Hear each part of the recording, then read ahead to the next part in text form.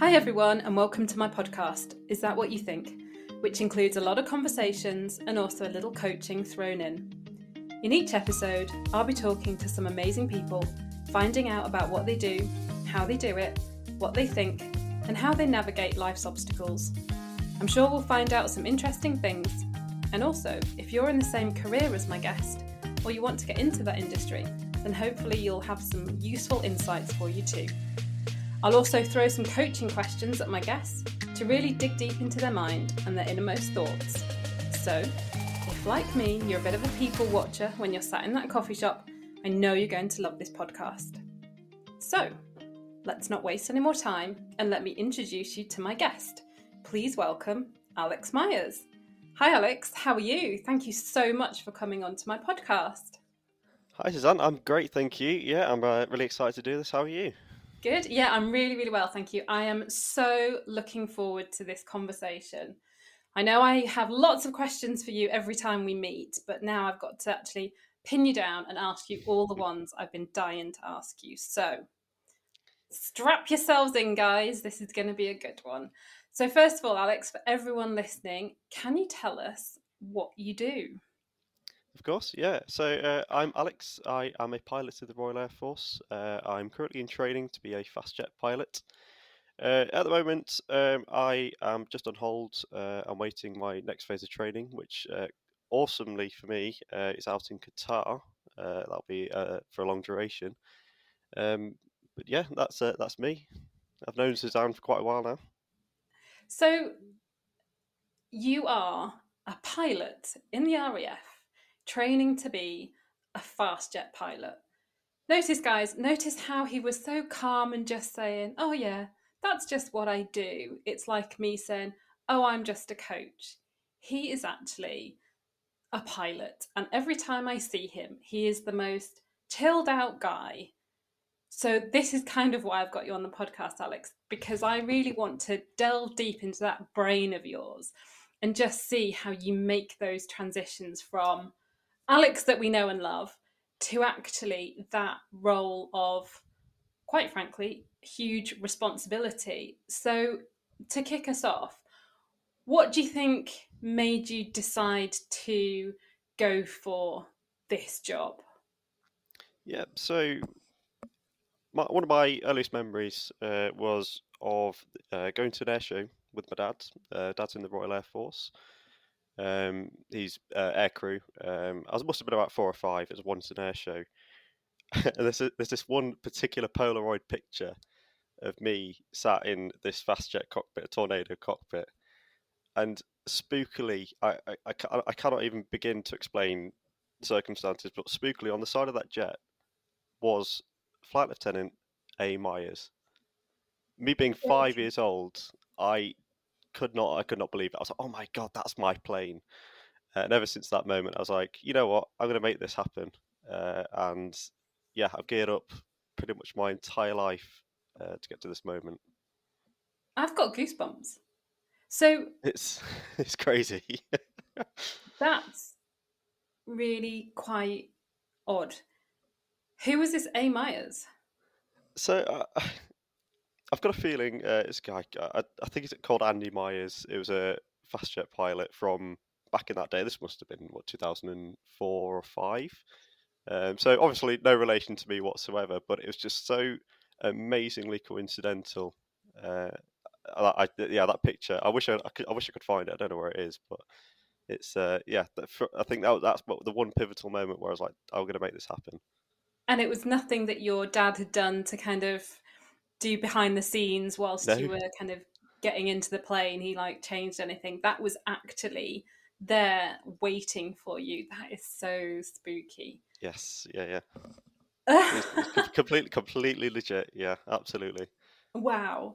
So just talk us through from that moment on, what did you do to kind of get to where you are right now? So after being young, there's not a tremendous amount you can do apart from just keep the interest. It was only when I became a teenager that I decided to actually start making major sort of proactive steps towards getting the career. So I was an air cadet for 5 years, from 13.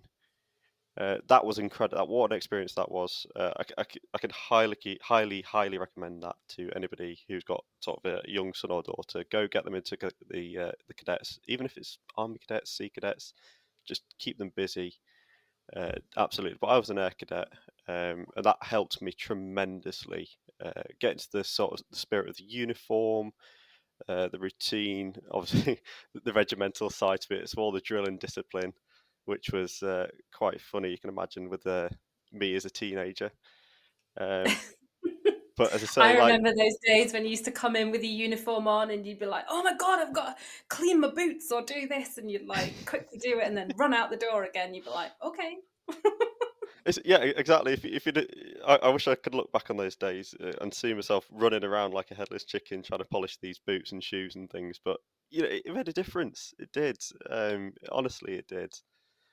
And yeah, as I say, it just the key thing that came out of that was I managed to get into some flying as well, which at the age of I think it was 14 when I had my first flight as a cadet. At the age of 14, going to like what they call the Grob Tutor. It's a little two-seat aircraft that can do aerobatics and go up for about half an hour flight, have some fun, and come back down again. And I got loads of it, and I just kept going and going and going and going and getting the experience. So that was the one pivotal thing that came out of the air cadets. How did you feel about stepping into an aircraft for the first time, knowing that you were going to be obviously not flying it, but you were going to be flying in it? How do you mean? As in physically or emotionally? Just So, everything? everything. Well, it's a weird one. The novelty is almost wore off at the moment for me because I've done it quite a lot. But I do remember vividly the first time I did one of these air cadet flights. Went and did some aerobatics. And there's all this hype. There's all this hype. They do the briefing. They sit you down. They say, "This is what happens if it goes wrong. Make sure you pull the parachute on the way out," kind of thing. I'm like, sat there. Hold on a minute. Wait, you're talking about jumping out and pulling a parachute. I just want to go up and have a flight. But yeah, but anyway, yeah, you get airborne. You get in the aircraft. You get in the aircraft. You get airborne, and the pilots was in this full flow, and I'm just trying to, you know, gauge what the hell's going on. And they says, "Right, we're up. We're steady. You have control."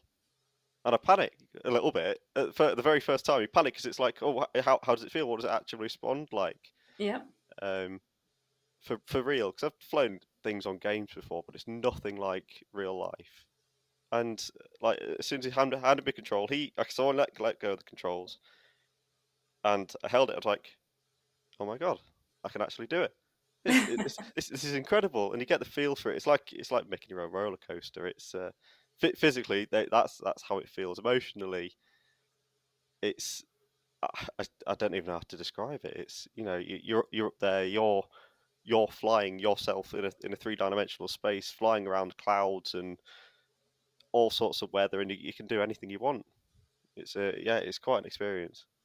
I guess it's almost a surreal moment because you've got all this adrenaline flying around, no pun intended, um, whizzing around in your body, and yet you've got to be cool, calm, collected because it is your responsibility to kind of follow the rules, be safe, fly correctly. And yet there's part of you that probably has a kind of an almost out of body experience that says, oh my God, am I really doing this? Is that how it felt? Yes, absolutely. So this is the thing that comes with experience. At first, it's a huge novelty, and you got to deal with all that emotion, all of that adrenaline, and everything happening at once. And to actually become the pilot, you've got to learn to harness that. So you suppress the adrenaline or you use it to your advantage, because otherwise it just knackers you out, and Mm-hmm. you become really stressed. I suppose we could talk about that more later on when we come to talking about mindfulness and coaching and that sort of thing. But Oh, yeah, yeah, it's on my you've got list to for you. you've got to harness it, and that's all part of the training. Absolutely. Because I guess for the first couple of times that you do it, when you land, you're kind of so hyped up because you've had an adrenaline rush. You've got a bit of stress hormones going through your body because you want to do it right, you want to do it safe. Then when you land, you think, wow, that's another one ticked off, that's another flight done. But then if you're then kind of still buzzing with the excitement of, oh my God, I've just flown a plane, how do you then kind of calm yourself down from those first few flights that you did way back when? So it was different. If it was different being young, absolutely. They were kind of just joy rides. When you come to do it properly, uh, there's a proper structure. You do your very first brief to get the weather, things like that. Oh, it's this temperature and this wind at this air base, and if you so happen to divert, yeah, you got this wind and this weather. So that you get the wet brief, then you get your structured pre-flight brief, and that's where you set out what you want to do. Um, and then obviously you go for the flight, and then you come back, you have your debrief. Having that structure, it kind of it sets you up nicely. Peak you get the peak of your sort of performance when you come to the flight, and then you come for the debrief. You come across all these points of sort of this is what's happened, this is what you did well, this is what you need to improve on. So that nice sort of structured flow with the brief and the debrief, everything like that. That's kind of how you come down after having a flight, definitely. So everything's kind of in stages. So it's like almost like a formula. You do the first part, then the next, then the next, then the next. And because you kind of know what's always going to happen next, I suppose that in your brain just helps you kind of smooth out that adrenaline and excitement and the stress to kind of almost formulate a process in your mind that you just follow those steps. You follow the process until the end, and then that's it, done. So I suppose that helps you calm your mind as to kind of Yes. clear out what you don't need to be thinking of right now and just focus on, I guess, what's in front of you. Oh yeah, absolutely. Yeah, and it's important. You've got to learn to really sort of discipline yourself into that, because if you take it out of work, if you take it back to the mess, back to your bedroom, and you stress about it, you don't get that closure. The adrenaline's constantly high, and you'll just knacker yourself out. Absolutely. So having that structure helps.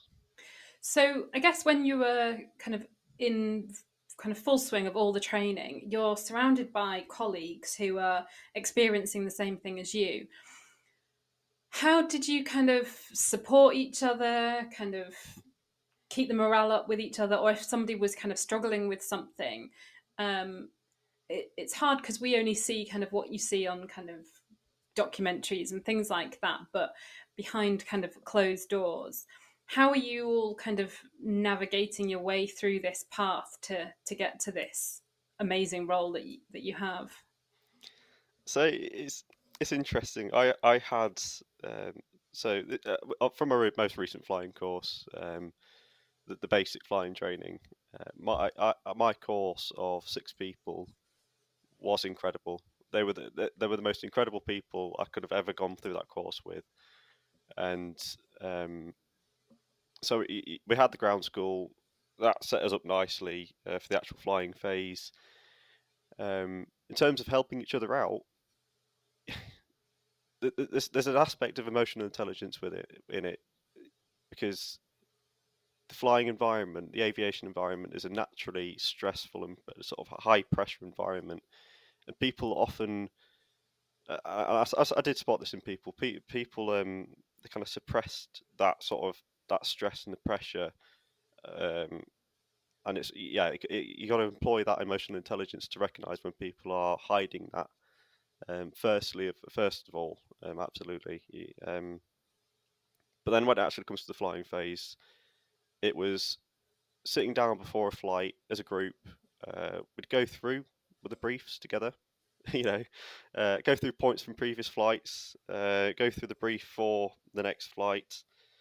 So it was a huge confidence boost sitting through and going through it that way. And then obviously we went for our flights. We all came back.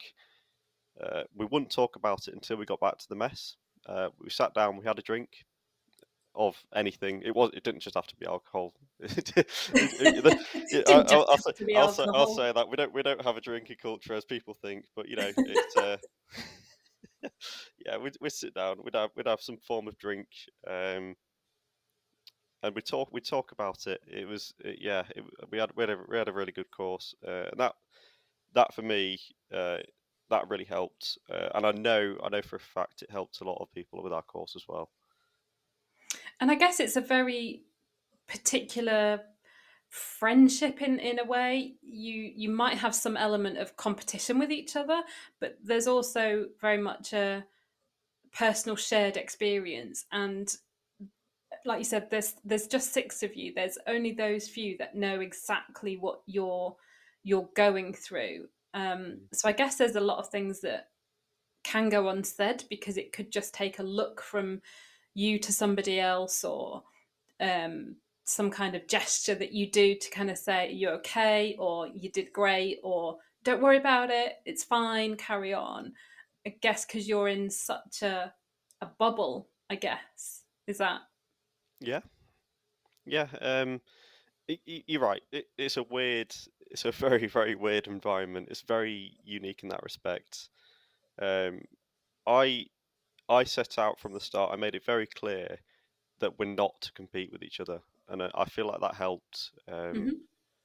Even though I think, as you know, that flying course, I suppose that's the decider as to where you go. You can go obviously fast jet, you can go multi-engine, which is your cargo, and your other big stuff, and you can go helicopters. So that's where that's what they choose. That's where they choose where you go further down the line. So it truly there is a bit of competition because obviously you want the high score and you want to get your selection, your choice. But I set out from the start and I said I'm not competing because at the end of the day, it's not it's not for me to choose. We all need to do as best as we can, and then let them choose according to their service need or how they what stream they feel they can go. You know, and I feel like that helped a lot. That averted a lot of pressure. Truly, That's really good, and at that kind of age and stage of your kind of career and your training, it's a really mature thing to do, and to recognize that you're more or less competing with yourself to be better than you were last time, but the people around you is better to use them and support them rather yeah. to than add to the pressure that you're already putting yourself under.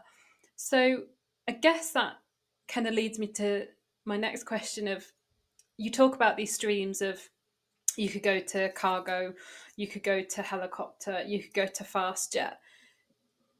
I guess there's some kind of, not personality test, but kind of some mental aptitude test or some kind of check-in system in place that people around you would look to you and go, okay, well, he fits this criteria, he shows these competencies, we think he'd be best suited to fast jets, and hopefully that matches with what you're aspiring to get to.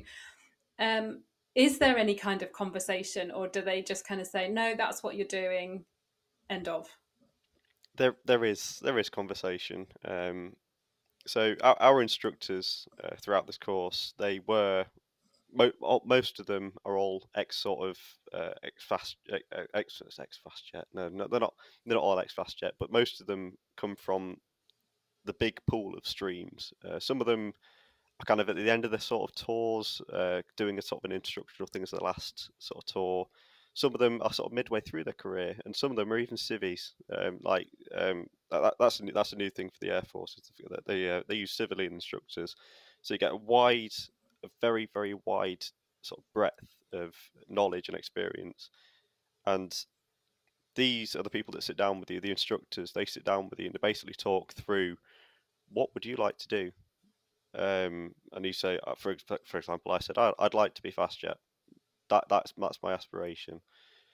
And my instructor, my sort of primary instructor, as I called it, so my mentor, he sat down and he said, okay, so this is what you need to set out to achieve. You need to be sort of fully independent. You need to show amazing captaincy skills, amazing sort of mental reactivity. And I was like, oh Christ, okay. So this is the sort of standard we're expecting here, which was pretty good. It was really good of him to sit down and sort of talk. He was brutally honest. 'Cause he was an ex Harrier pilot in the Navy. Okay. Awesome bloke. But he was exactly the right sort of person to sit down with me and say, yeah, this is what we expect of a fast jet pilot. And similarly, those who wanted the rotary sort of branch or the multi-engine branch, they get the talk about the sort of the personal what's the word I'm looking for? Characteristics. Okay. Personal characteristics they're looking Hmm. for those sorts of streams. That's really good. And I think in just thinking about just today's world in general, I think being that kind of black and white, brutally honest about, okay, if this is what you want to do, then this is the hoops you're going to have to jump through. These are the qualifications you need to get. This is the characteristics that you need to display. And we're not going to accept anything other than what's on this piece of paper in front of us. And if you pass, great. If you don't, that's the end of it. And I think sometimes when you've got that clarity, and quite a lot of my coaching is about kind of having that Mm. clarity, hopefully means you can strive for things easier because you are very clear on what you need to do, how you need to do it, how you're going to be marked, scored, checked, whatever it is. So in your mind, you're very sure of where you are right now and where you need to get to and how you need to get there. So what you need to do to get to that bit. So I think it sounds a bit harsh to, for example, somebody who's quite young to go through that and be given kind of that brutal honesty. But Yeah, looking at it from a kind absolutely. of a coaching perspective and outsider looking in, that's actually what probably more of us should be doing, or more of us should even be saying to ourselves in, right, I need to do this. What do I need to do to get there? So it's a bit Yeah, probably scary for somebody in like teens and 20s to be treated in that way. But I guess because you've done it for so long, you've kind of worked up the ranks to get where you are. You're kind of used to that type of conversation and that strictness about it, I guess. you raise a very good point actually. I never actually reflected on it that way, to be fair. But yeah, I've been. I suppose the entire application process is very much like that. There's set criteria for every stage, but I think I could honestly say it's probably influenced the way sort of I look at my life as it is now. So I think to myself, I take that sort of mentality like externally to the Air Force into normal everyday life in the respect that I look at things very objectively, which I suppose that like summatively this is what it is. It's a sort of an objective look on life. Yeah, you got to be really honest with yourself. I completely agree with that.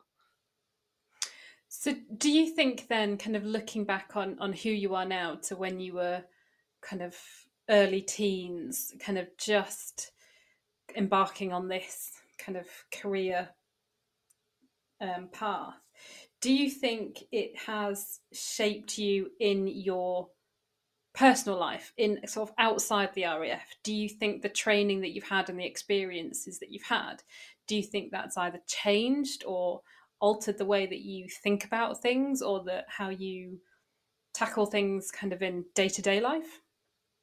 Absolutely. I suppose in a weird way, being in the forces it isn't just it isn't just a job. It's a full on lifestyle. And yeah, I knew that from the start that would be the case. With the whole moving about so you got to have an adaptive lifestyle, absolutely. But you're right. The sort of aspects I've taken from my sort of primary role into my into my normal everyday life, like routines and sort of seeking for that clarity as to what things actually what's involved in everything. I don't know how to explain that really, but I suppose it's it's kind of very literal, very literal. Yeah. I wouldn't say I take the sort of the regimental aspect of my career into my sort of normal life. I'm actually quite relaxed. I don't know whether you see that in me, but I feel like I'm quite relaxed as as a person outside of work. Yes, outside, yes, you are. You are so chilled out, so relaxed. That's why, like at the beginning when I was kind of talking to you about it, I feel that I see kind of the real you when we chat and when we get together.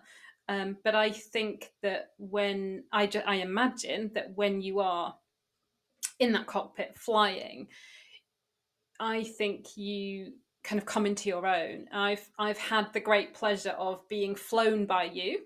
Yes, I You remember that. Yes, and you, I don't know why you did it, Alex, but you put my husband in the front with you, and then all three of us turned around to him and said, "Don't touch anything.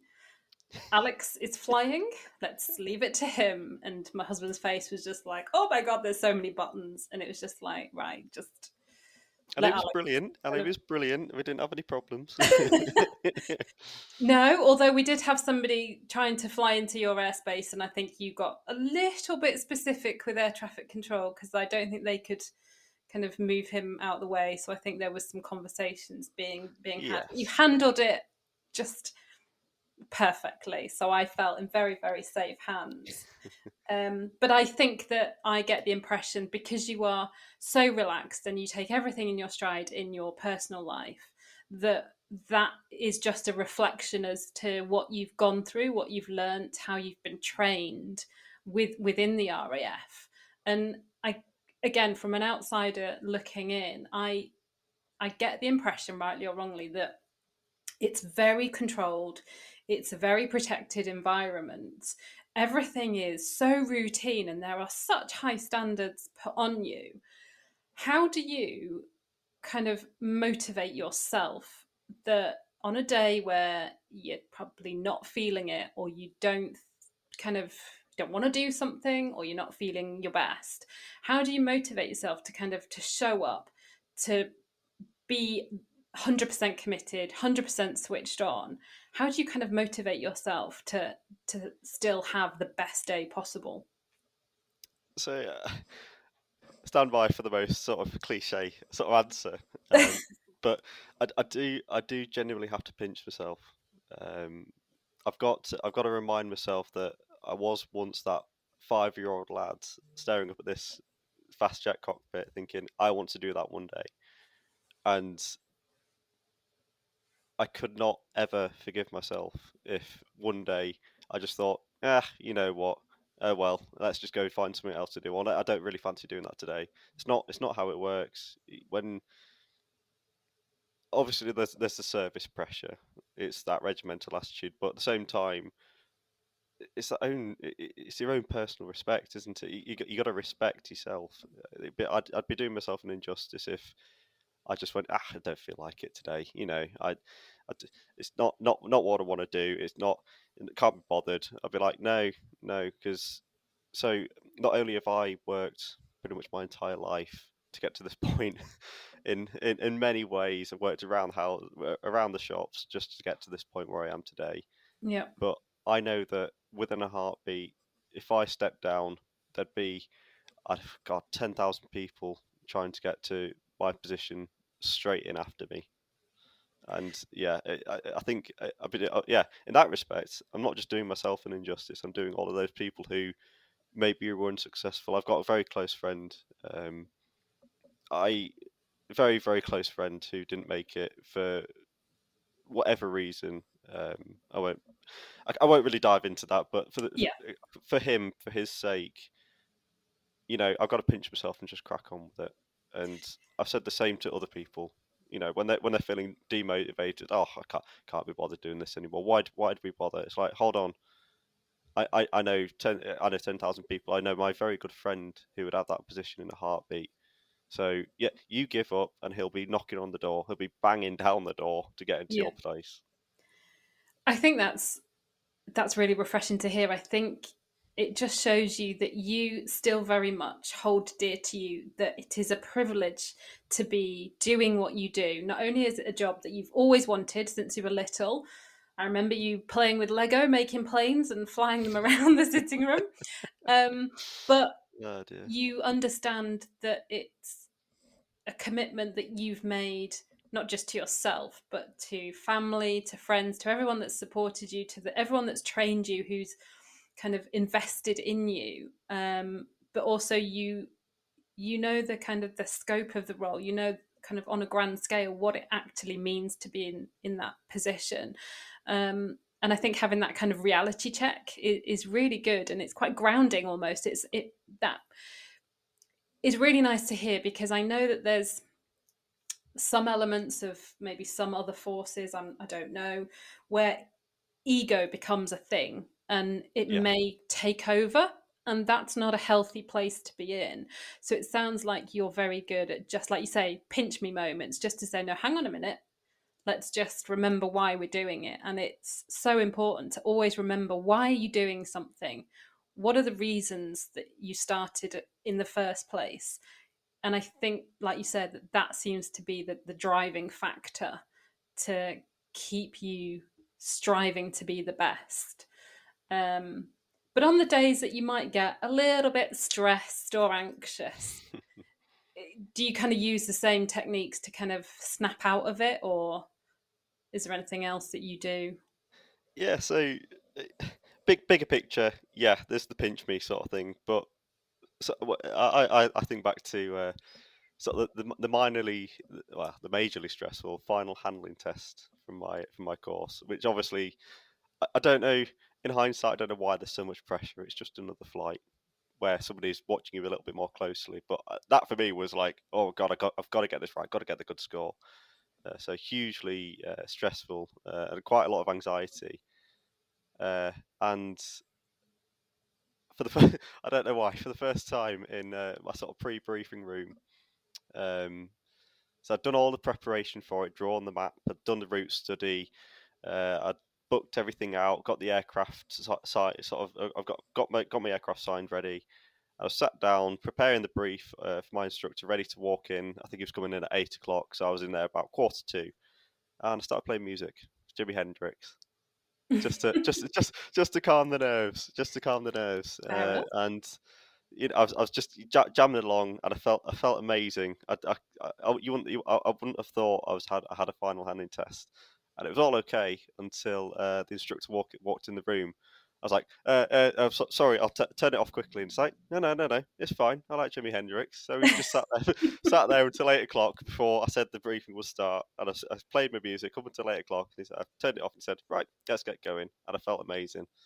It really actually worked. That's no, that sounds really good. And I think sometimes if you've got music or something like that, it's a good cut off. It makes you focus on that one thing, and hopefully just moves everything in your brain just slightly further to the back, so that you can just concentrate on the music, kind of get in the zone, do whatever you need to do, to then go, okay, this is now what I'm about to do. So no, I don't see any problem with that at all. I mean, sometimes in between sessions, I'll listen to something, because it's a good way to end one session and then be ready to start another one. So I'm no RAF pilot, but I know music is good for me to Yes, help yeah. move from one thing to another. So that's really, really good. So with kind of thinking back to the more recent things that you've been doing, that the training and the assessments, to get you to this point where very, very soon you're off to Qatar to have this whole new amazing adventure.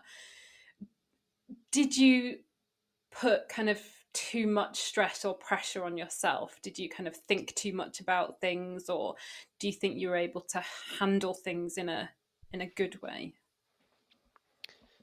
I think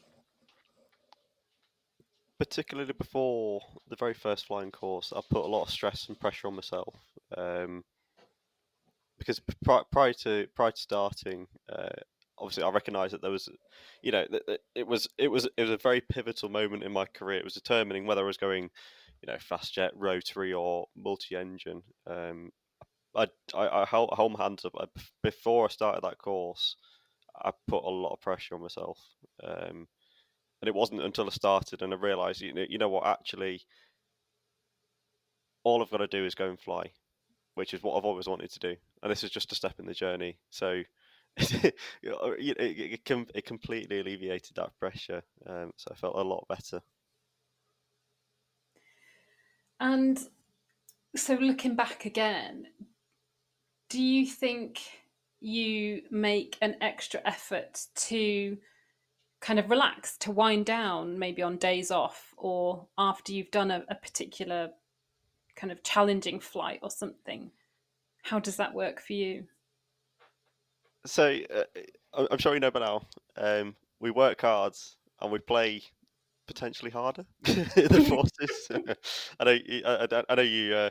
I'm actually glad to invite you to my graduation, my officer's graduation. So I'm sure you can remember how hard we play. You know, once we sort of pass a course as such, it's it goes back to the point of we don't have a massive drinking culture. I say we have the play hard culture definitely.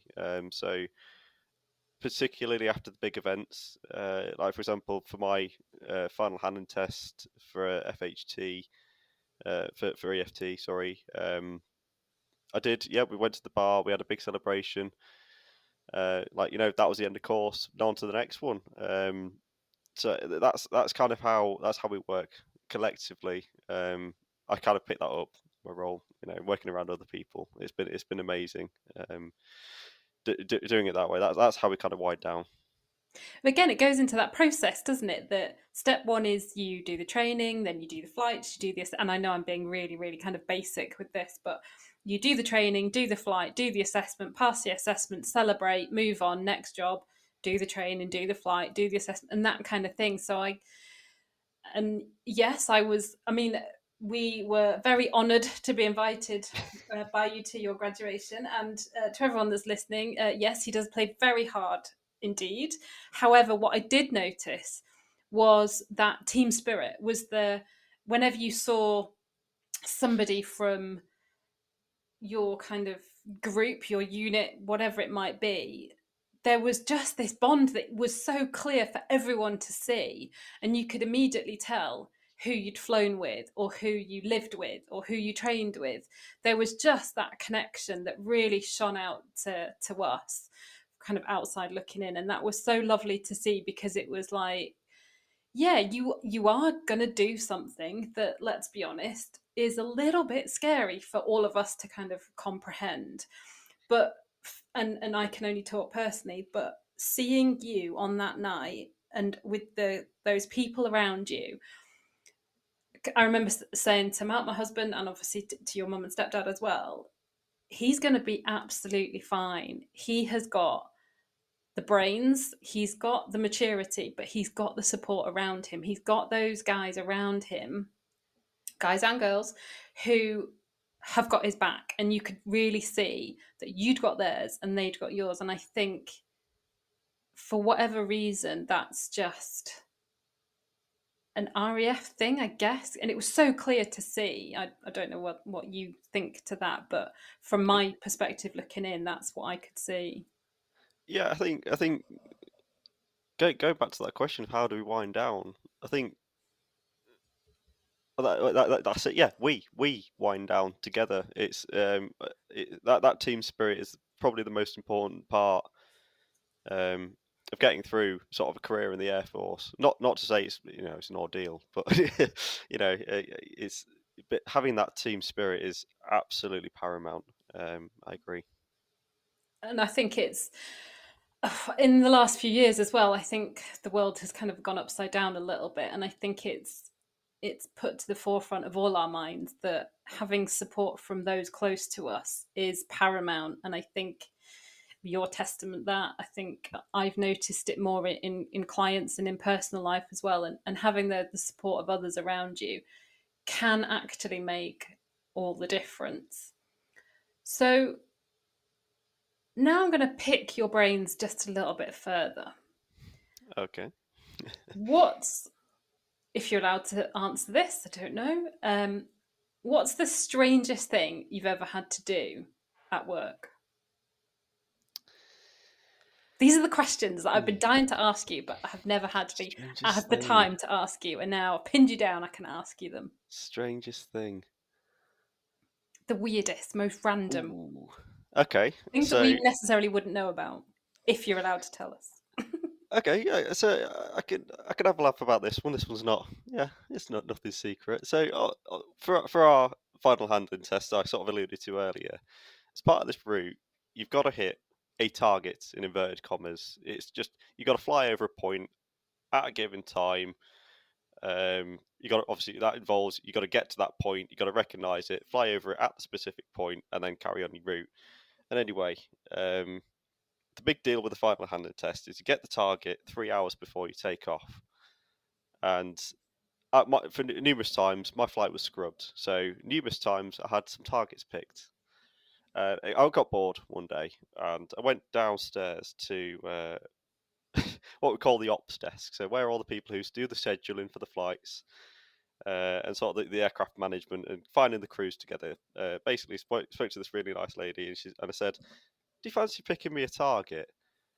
And she goes, "Well, what what does it involve? What does it have to be?" And I said, "You know, pretty much anything within sort of got out a map and I said anything within this circle." And she said, "Okay." Right, give me 15 minutes. So I go away and make a coffee. It was a pretty poor weather day, so I, sadly I didn't actually end up doing this sort of route.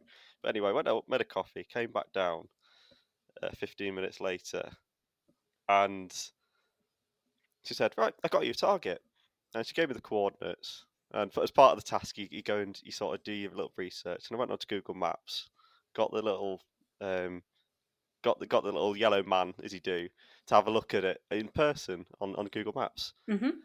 There's a sex shop on the A1. And I just looked. I went back to her and I said, "When I say pick a target, what do you expect me to do?" And she said, "Oh, I just thought it'd be quite funny for you to simulate blowing up a sex shop on the A1." I was like, "Oh, brilliant. Okay, cool." Well, you kind of set yourself up for that one. That I was your own doing, I but did. fair We had a play good to her. we had a good laugh about it. That was quite funny. That. And again, it goes back to that always being real, having that sense of humor, team spirit thing. It's like, okay, we're all in it together. Let's just have a little bit of fun whilst we're all here. Thinking back to kind of when you were little or kind of just going into the roles that you've had, has there anybody that's been kind of inspiring to you that you've looked up to? Anybody that you've tried to almost be like or want to be like? So I've always wanted to be the fast jet sort of pilot. I've always wanted that mentality. I wanted to understand where it comes from. Um, and I've always loved picture books and history books when I was little. So I knew obviously about the Second World War, and as I grew up, I think that the collective sort of bunch. And again, it's ever so slightly cliche, but the Battle of Britain pilots in particular. When as I grew up and I came to understand that there were men of my age or younger, 21, 22, flying against a foreign nation in a Second World War.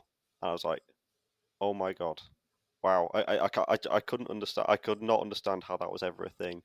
And to go even further than that, obviously, there's the women who, at the same time, alongside the pilots, they went and delivered the Spitfires. Obviously, these brand new aircraft that, God, how much power they had, thousands of horsepower, and they just jump in them and they just fly from A to B. I think, yeah, collectively, the Battle of Britain pilots from the Second World War are a huge inspiration. I've read so much into sort of little stories, but from sort of individuals throughout the way, and it's kind of acted as a bit of an inspiration to me in the sense of, right, okay, so is that what I need to sort of achieve? Is that what I need to aspire to? Obviously, the slightly differences with the modern day and age. We don't necessarily fight the same as that anymore, but the point still stands. It's incredible to read into the stories the stories plural, should I say, of 20, 21-year-olds jumping into a Spitfire, flying off into the night against the Germans, and I just think it's incredible. It's And but again, yeah, that goes back to what you were saying before about having the privilege and the responsibility of the role that you have. yeah, absolutely. It, part of being in the forces is you acknowledge the heritage and the tradition. That that for me is my favourite one. Sort of acknowledging and recognising the contribution of those pilots in particular in the Second World War and the impact they had, and quite frankly, where we'd be without them today is terrifying. So yeah, that's my inspiration, definitely. That's really lovely to hear. And I think probably there were some people listening who probably thought you were going to say Top Gun or something like that. But for It's not as it's almost as cliche. no, I think you've given it a much more honest and to be fair, a more genuine answer. So I appreciate that. Thank you. So knowing what you know now, knowing what you've gone through, and all like the trials and tribulations of getting to this point that you're at now, what advice would you give your teenage self? So I thought a lot about this question, and quite frankly, I just say to myself, stick with it. Trust the process, trust the work, and stick with it. But whatever you do, don't change your bloody mind.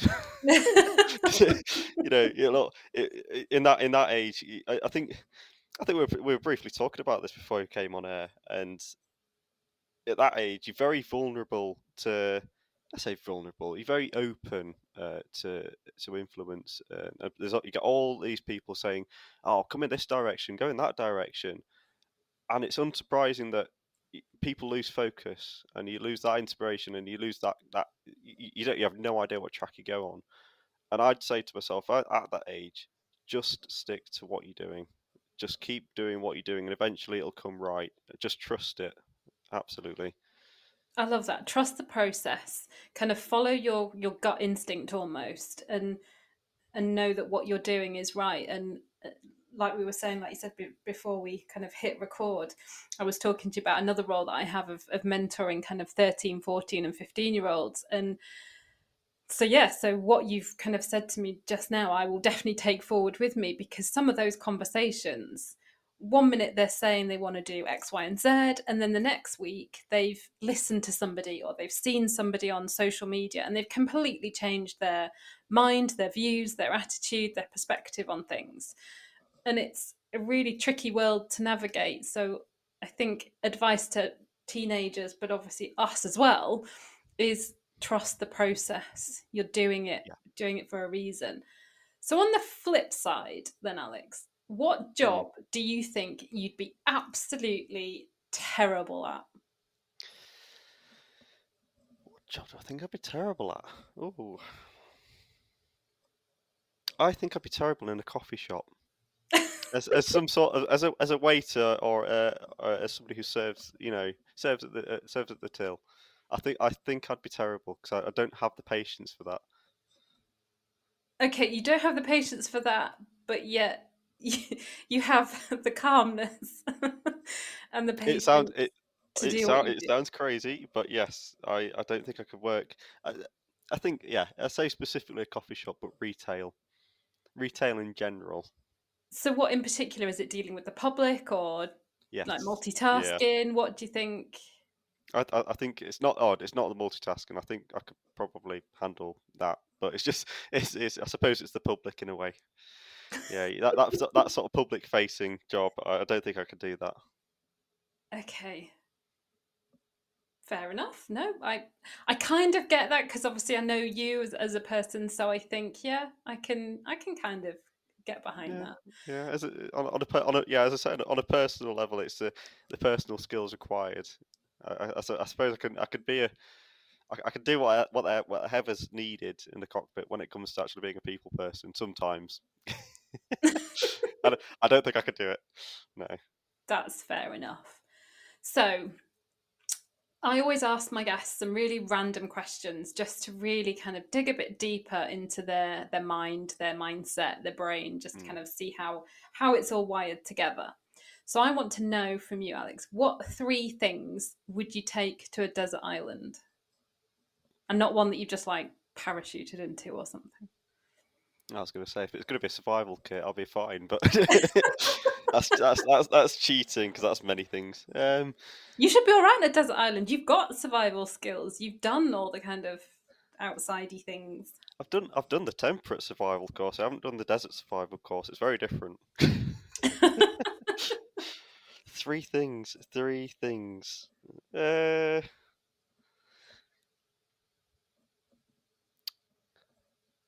hammock to Okay. sleep in. Yeah, Yep. I think Practical. comfort. Yep, comfort. Definitely. A mirror.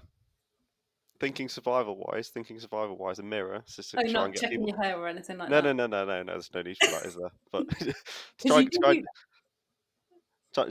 try and get someone's attention, yeah, have a mirror. What about to kill the boredom? There's got to be something to kill the boredom. Let's say a book, but you can only read a book once, can't you? well, no, you can read it. You probably have to have a bit of a break from it to kind of forget some of the things that happened before you go back to it, but you could take a book. Yeah, I suppose. How very practical. Yeah, you got it. Yeah, that's. I don't know. What do you take a book? I don't know. You can only read it the once, can't you? But well, you can read it, go back to it. But Yeah. yeah. Okay. So Perfect. three things. Yeah, we're gonna have those, so that's good. So, next random question for you. If the RAF and the police and everybody else were never to know, never to find out, you'd never get in trouble, nothing bad would happen to you. If you could steal one thing, what would it be and why would you steal Hmm. What about Spitfire? it? One thing. It's a bit of an extreme thing. Have a Spitfire. Okay. Yeah. Why would I have it? Oh, 'cause it's cool, isn't it? Well, you know how to work it, that's for sure. Yeah, I know how to work it. I need to. I'd probably have to nick Mum's paddock to land it in, or something a little bit longer, and build something to hide it in. But yeah, I'd steal a Spitfire. Why not? Okay, fair enough.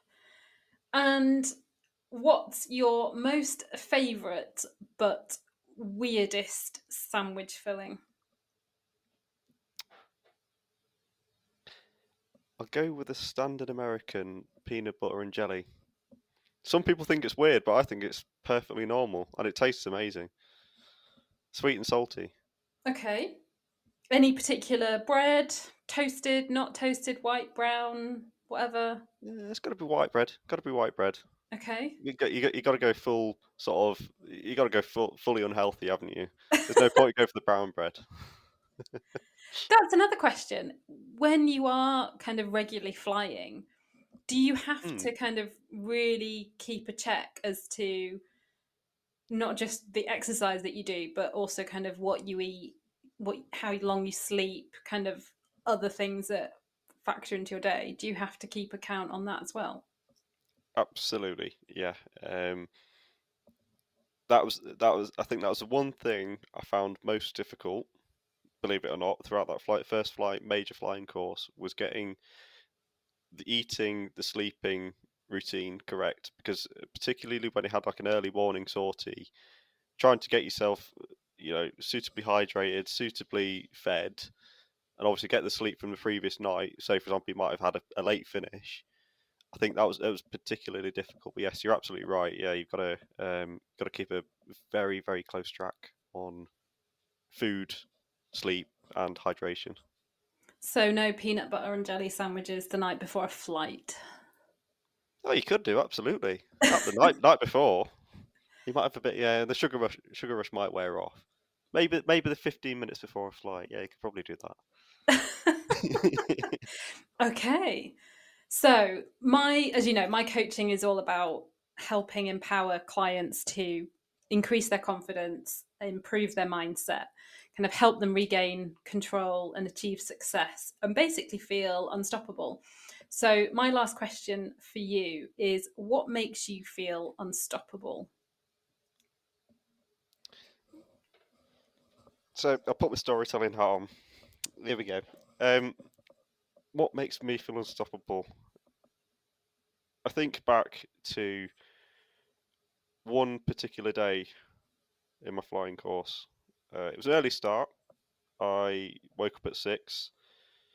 Obviously, went for breakfast. Went to the vet brief. Did the morning did the out brief for the flight, and I was absolutely knackered. I must admit, it was about halfway through the course. I was knackered, and I was flying with a primary who I told you about earlier before. Amazing bloke. Really good. I got on well with him. And similar to me, he was quite knackered because it was an early morning flight. Anyway, I felt like I'd worked so hard towards this flight to get up to this point. It was a particularly strenuous point during the course. It was one of the longer flights as well, culminating in aerobatics as well. So it's quite tiresome.